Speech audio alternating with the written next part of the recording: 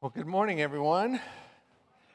Hope you had a great Thanksgiving with family and celebrated some time together. I know my family enjoyed having my mother-in-law, Terry's mom and brother in town, and my brother and his kids, and we enjoyed some of the good old times of skip, bow, and Uno.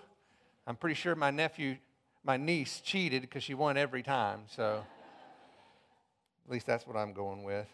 Anyway, time together with family is good time. Makes for great memories, special memories together. And so it reminds me of a lady who decided she wanted to do something special for her family one year. And she really was kind of tired of going through the same old routine of going to the grocery store, buying that frozen turkey, fixing it just like everybody else does. So one year she decided to do something different, something special. Kind of a farm to table sort of thing. So she decides to go to a turkey farm and pick out a live bird that she would pick for her own family and just make something special, something different.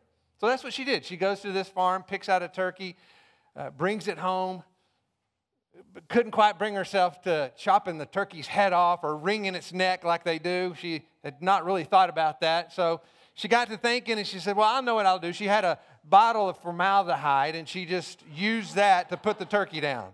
And it worked. I mean, that turkey collapsed on the spot, not a shed of blood.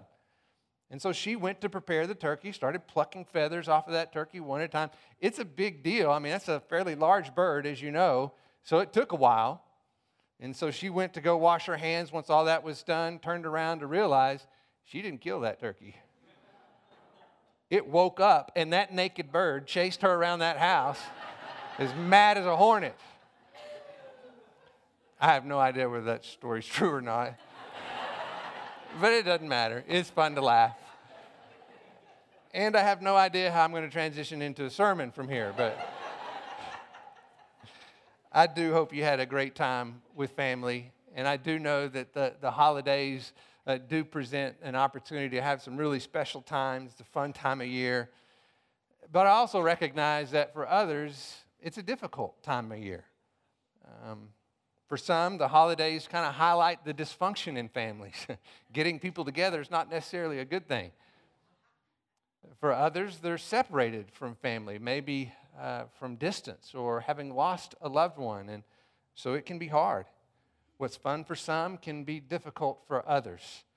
So this morning, I just want to encourage everyone, I hope. This is something that means a lot to me. It's really just kind of a reflection from some time I've spent in just my own devotion time. I've mentioned it to you before, and I want to share it with you this morning just in terms of my favorite two words in all of Scripture. You can look at all the verses throughout Scripture, but I could narrow it down to these two words as the most significant two words in all of Scripture. And it is this: but you. But you, O sovereign Lord. Those two words can mark a transition in our life that has the power to change sadness into joy, discouragement into hope, guilt into forgiveness, even death into life, in two words. And so that's what I want us to think about and consider together this morning. So let's pray. Lord, I am grateful for just the joy of being together with this family, this church family of people that have really spent a lot of life together. There's a long history of relationships here. And there are new people who have come in to be a part of this church body, and I'm grateful for that. Just as it's important to cherish the time that we have with our brothers and sisters and people that we grew up with, it's just as important to cherish the time that we have as brothers and sisters in Christ, people that we share life with on a day-to-day basis. So help us come together to have our hearts in the right place, to really be encouraged by your word so that we might encourage one another. Father, we love you. We have a lot to be thankful for, and we bring this to you this morning with hearts of praise. In the name of Jesus, we pray. Amen. So as you look at Scripture, those two words can be in a variety of forms. It can say, but you, or but God, or but now. But in each of those cases, it's intended to communicate the very same thing. It marks a turning point in our life because those two words highlight the power of God's sovereignty. They highlight, for example, the power of God's sovereignty over our circumstances. Now, in the book of Genesis, there's a character in Scripture that understands this truth, a man by the name of Joseph. Here's a man who was rejected by his brothers. He was sold into slavery. He was wrongfully accused of infidelity, then wrongfully imprisoned for a crime that he didn't commit. Every time he seemed to kind of get his head above water, another wave would come crashing and put him under again. It seemed like every time he tried to do the right thing, he was punished for something that he didn't do wrong. How easy it would have been for Joseph in the midst of all those difficulties to just give up, to finally say, you know, I just can't do this anymore. I don't know that any one of us would have blamed him after all that he had gone through. But Joseph persevered on the basis of faith.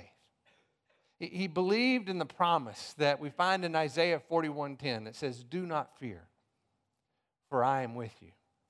Do not anxiously look around you, for I am your God. I will strengthen you. Surely I will help you. I will uphold you with my righteous right hand." Joseph believed God was sovereign, even when his circumstances would indicate differently. No matter how bad those circumstances might be, he believed that God was still in control, which is the reason that he could tell his brothers, after all those events had passed, the words that are written in Genesis chapter 50, verse 20. So if you will, turn to Genesis chapter 50, verse 20. Let's look at them together. Very familiar passage, and you need to really read this verse in the context of all that has happened up until this point. Having been betrayed by his brothers, how he had been wrongfully accused of a crime he didn't commit, wrongfully punished for a crime he didn't commit. And after all was said and done, this is what he tells his brothers. "As for you," he says, "you meant evil against me, but God meant it for good in order to bring about this present result, to preserve many people alive." Throughout all those circumstances that Joseph went through, where others intended to do him harm, but God used it for good. When life was unfair, but God was in control. And what is true for Joseph is true for you and I as well. Maybe you feel overwhelmed because of things going on around you. Maybe you feel like circumstances are out of control. Sometimes it's things that we bring about ourselves, choices that we make. Sometimes we're the object of choices that we didn't make and things that we didn't deserve, but yet we feel the consequences of those situations around us. Other times it's difficult for us to really put our arms around what's going on and understand what God might have in mind. But God is able to use all things for the good of those who love him and who are called according to his purposes. But it all begins with the belief that God is sovereign. No matter how bad those circumstances might be, God is sovereign over our circumstances. And God has power over our enemies. Turn, if you will, to Psalm chapter 3. Psalm chapter 3.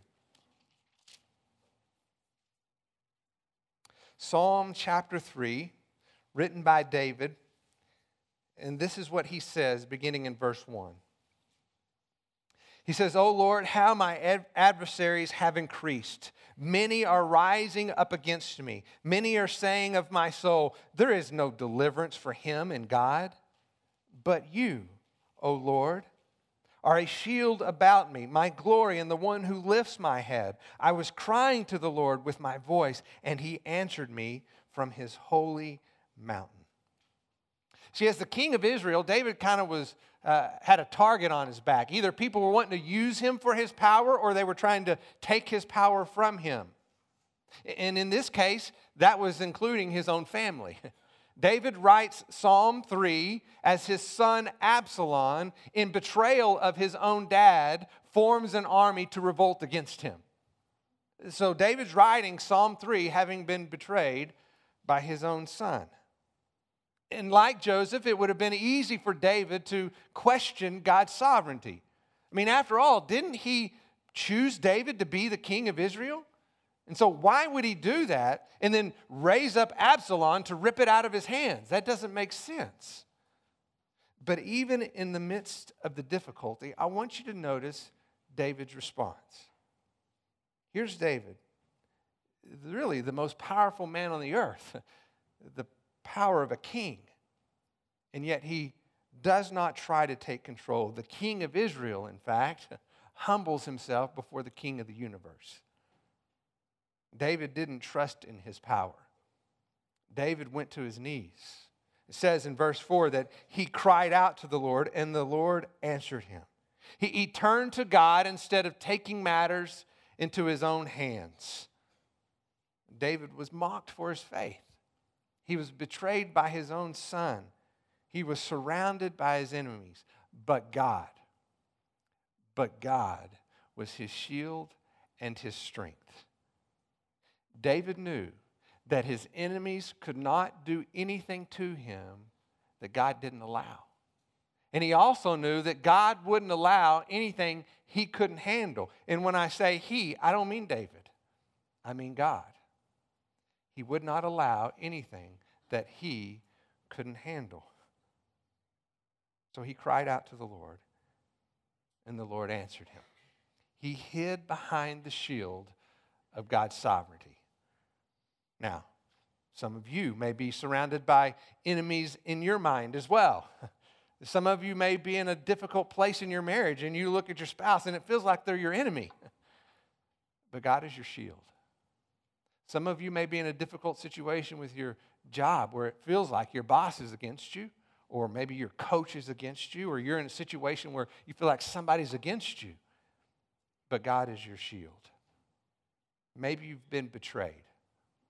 Maybe you've been betrayed by somebody you trusted. But God is your shield. God will not allow anything in your life that is too big for him to handle. If you'll just trust in him and hide behind the shield of his sovereignty. He is sovereign over our circumstances. He has power over our enemies.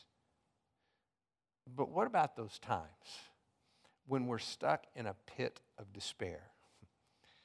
And I know what that feels like. I know what it's like to be in a place where you are overcome by anxiety and you just don't know which way to go, what decision to make, where exactly to turn. There's a phrase in Psalm 40 that says being stuck in a pit of miry clay. That's the picture that comes to my mind when I think about being in that place.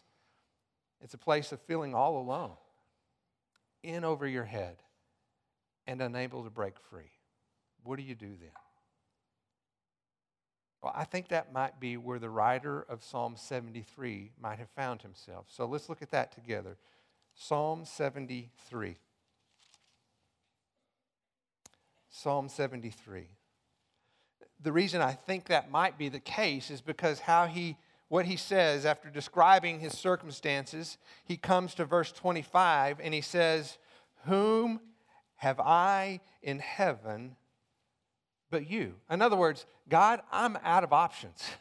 I've tried everything else. I've gone everywhere else. I've got no other hope. You are my only hope. Because everything else has failed. Everything else has failed. At least that's what it feels like. Whether that's true or not, when you're in a situation like this, really doesn't matter. Because negative thoughts become your only reality. I've been there. I know what that feels like. But look at how the writer goes on in verse 26. My flesh and my heart may fail, but God is the strength of my heart and my portion forever. The psalmist comes to a place where he says, but God, if you are all I've got, then I believe that you're all I need. Praise the Lord that God doesn't require us to get our act together before he does something to help us. Isn't that wonderful news? maybe we've been paralyzed by fear, overwhelmed by guilt.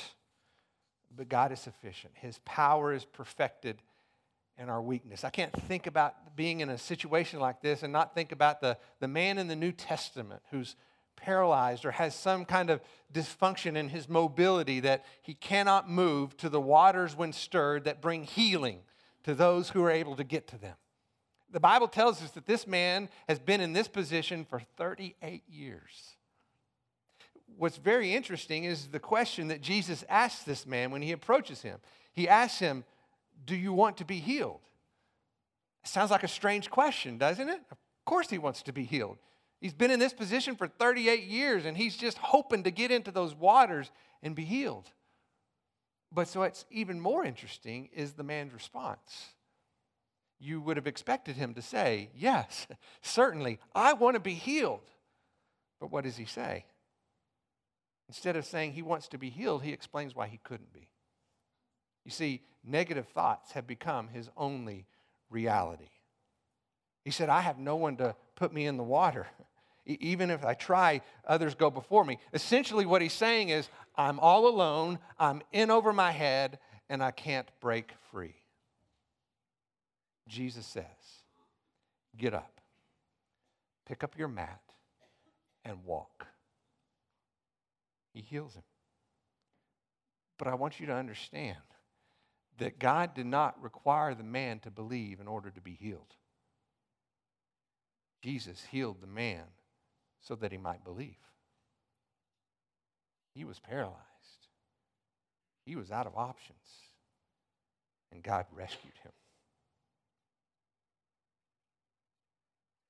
Praise God that sometimes he moves for us when we can't move at all. If God is all you have, you need to be certain that he is all you need. That our flesh and our heart may fail, but God is our strength and our portion forever. That's an eternal promise.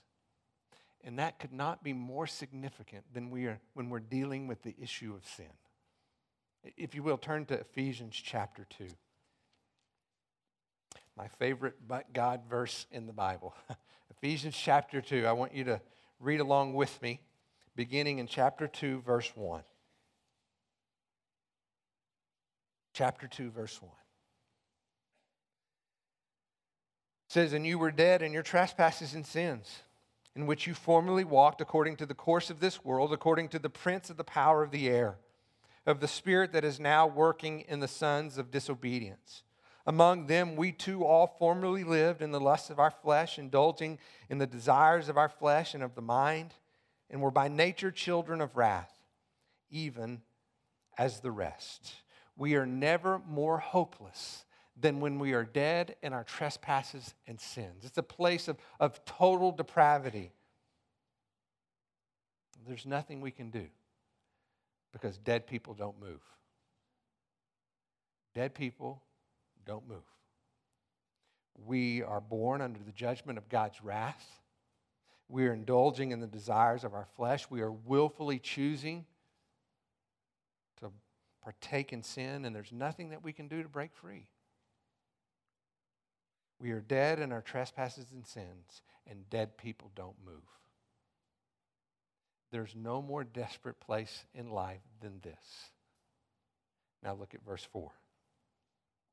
But God, being rich in mercy because of his great love with which he loved us, even when we were dead in our trespasses and sins, made us alive together with Christ. For by grace you've been saved, and raised up with him, and seated us with him in the heavenly places in Christ Jesus, so that in the ages to come he might show the surpassing richness of his grace in kindness toward us in Christ Jesus.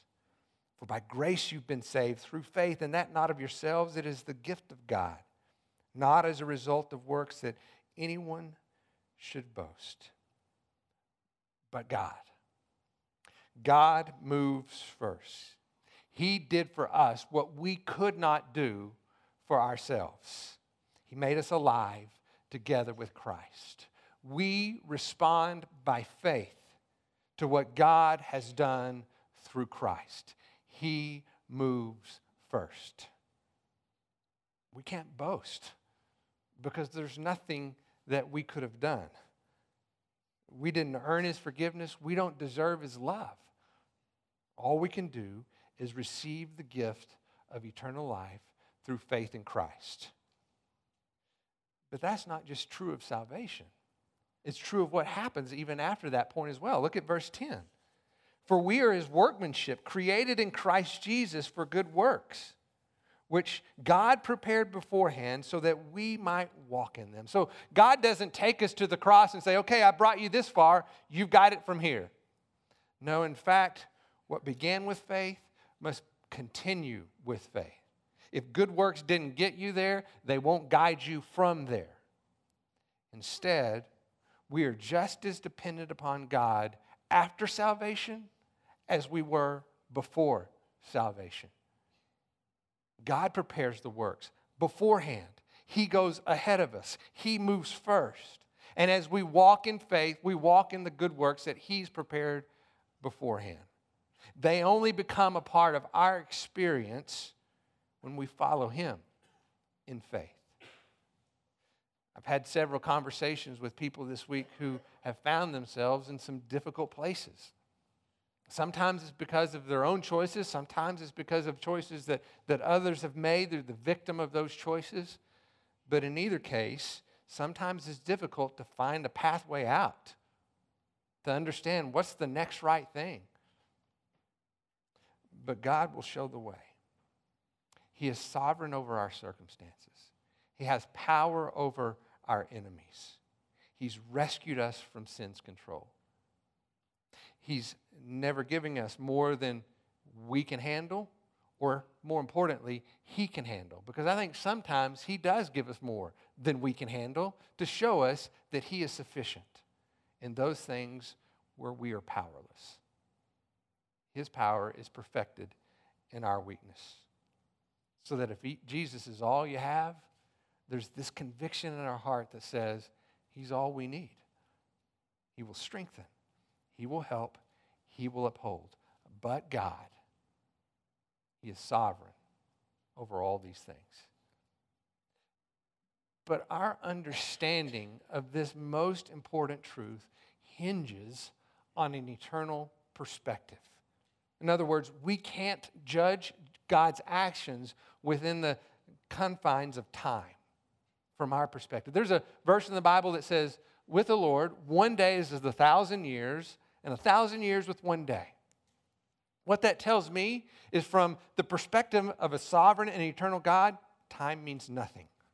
One day is as 1,000 years, 1,000 years as one day. See, that's the only way that my brother, in the midst of his battle with cancer, could say, I will be healed. I will be healed. I don't know if it's this side of heaven or the next, but I will be healed. He understood God's promise of healing within an eternal perspective, which gave him the conviction to believe that that promise would be fulfilled in God's point of view. It's why Paul calls the suffering that we experience this side of heaven light and momentary. Now, some of you who may be in a place of suffering or have been in places of suffering, you might look at that and say, that's not true, because this is neither light nor momentary. That's my experience. But you need to understand what Paul is saying, because he's making that statement within the context of an eternal perspective. Because he goes on to say that our suffering is light and momentary when compared to an eternal weight of glory. So that even a lifetime of suffering pales in comparison to an eternity of joy within the presence of a holy and good and righteous God. It's light and momentary compared to an eternal weight of glory. We just have to train our heart to see beyond the limits of this world. It reminds me of a story of a woman. It's actually the first woman to swim across the English Channel both ways. It's about 21 miles one way. This same woman, her name was Florence Chadwick, in 1952 made a similar attempt to swim from Catalina Island to the shore of California, about a little over 21 miles. This particular day was unusually foggy. And so as she was swimming, she could barely see the boats beside her that were escorting her as she continued to swim. And after about 15 hours of swimming, you might expect, she became very exhausted, very tired. In fact, she stopped swimming for a moment, treading water, and just said, I can't do this anymore. Her mom was on the trip and encouraged her. She said, honey, you can do this. Just keep trying, keep trying. So she put her head down and continued forward and tried to swim farther. But she finally reached a point where she was physically and emotionally exhausted. She said, I can't do this. And so they helped her out of the water. And what they didn't realize was that because of the fog, they couldn't see the fact that she was less than a mile away from shore. The next day, there was a press conference, and she said this. She said, all I could see was the fog. If I could have seen the shore, I know I would have made it. I think we hear that story, and we need to translate it to our life and realize that in this world, it's easy to get lost in the fog. It can be physically and emotionally exhausting to do the right thing. Especially as a Christian, you're swimming upstream in a downstream world. And so you have to train your heart to see beyond the limits of this world. Somehow we've got to gain an eternal perspective to see beyond the fog. And I think the writer of Psalm 49 understood that. Look at that with me. Turn to Psalm 49.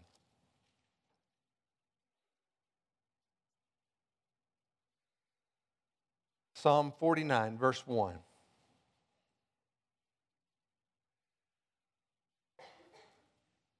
The psalmist begins in Psalm 49, verse 1. He says, hear this, all peoples, give ear, all inhabitants of the world, both low and high, rich and poor together. And so he's trying to give us the understanding that this applies to everyone.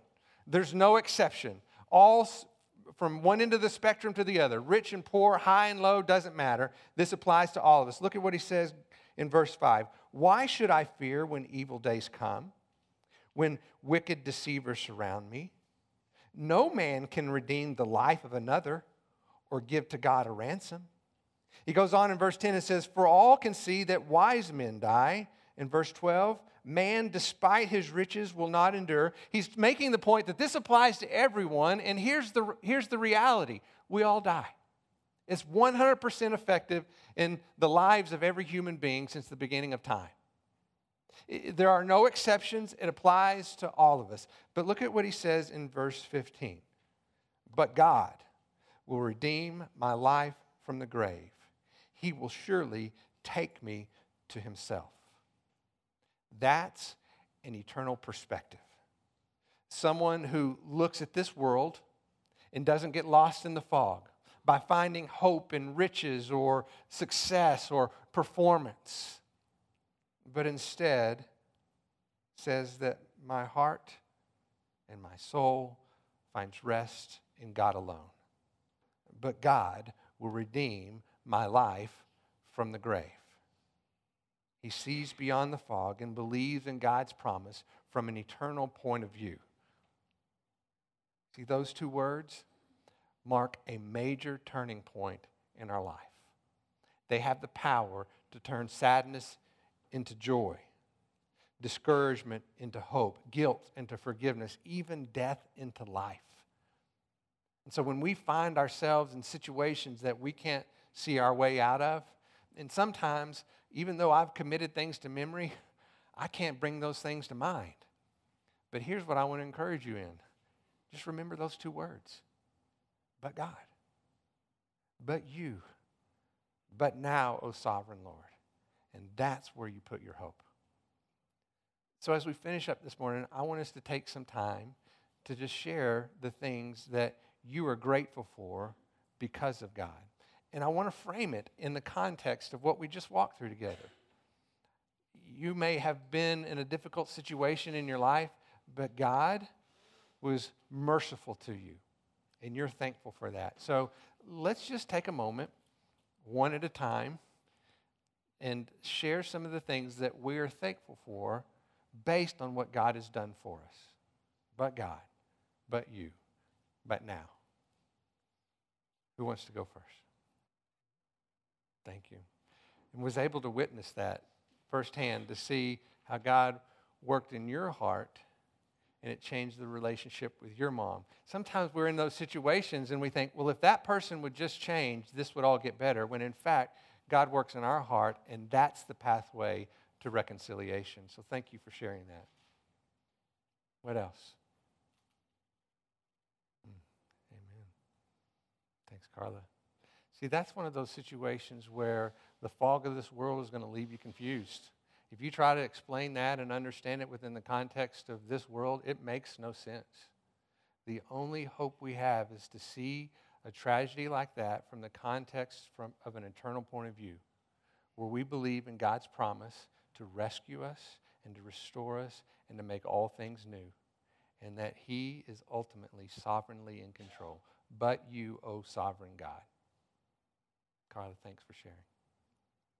And I know that there have been tearful conversations of questions about where is God in the midst of, we thought we were walking in faith, and yet where's the provision that we need so desperately? And then it was interesting to hear this morning how God provided a job with a boss who invited you over for Thanksgiving because he cared for people who didn't have family here. That's God's provision in a powerful way. We could do this all afternoon as soon as some of you got the courage to speak up. But I want you to hear just enough to realize that we have so much to be thankful for because of God's gracious provision in our lives in some very miraculous ways. So this idea of understanding from an eternal point of view about what God has done, but God from an eternal perspective, you guys experience that. And that's why it's important to tell those stories. That's why it's in that book. Is because if we don't have those promises, if we don't have that hope, we get lost in the world. We get physically, emotionally, spiritually exhausted, and we want to quit. But if we could see just beyond that to what God promises and how that's fulfilled, then it gives us the encouragement to keep going on. And sometimes we can't figure that out on our own, and we need someone to tell us so that they can come alongside us and help us as we continue moving forward. So let's pray together. If you would, stand up.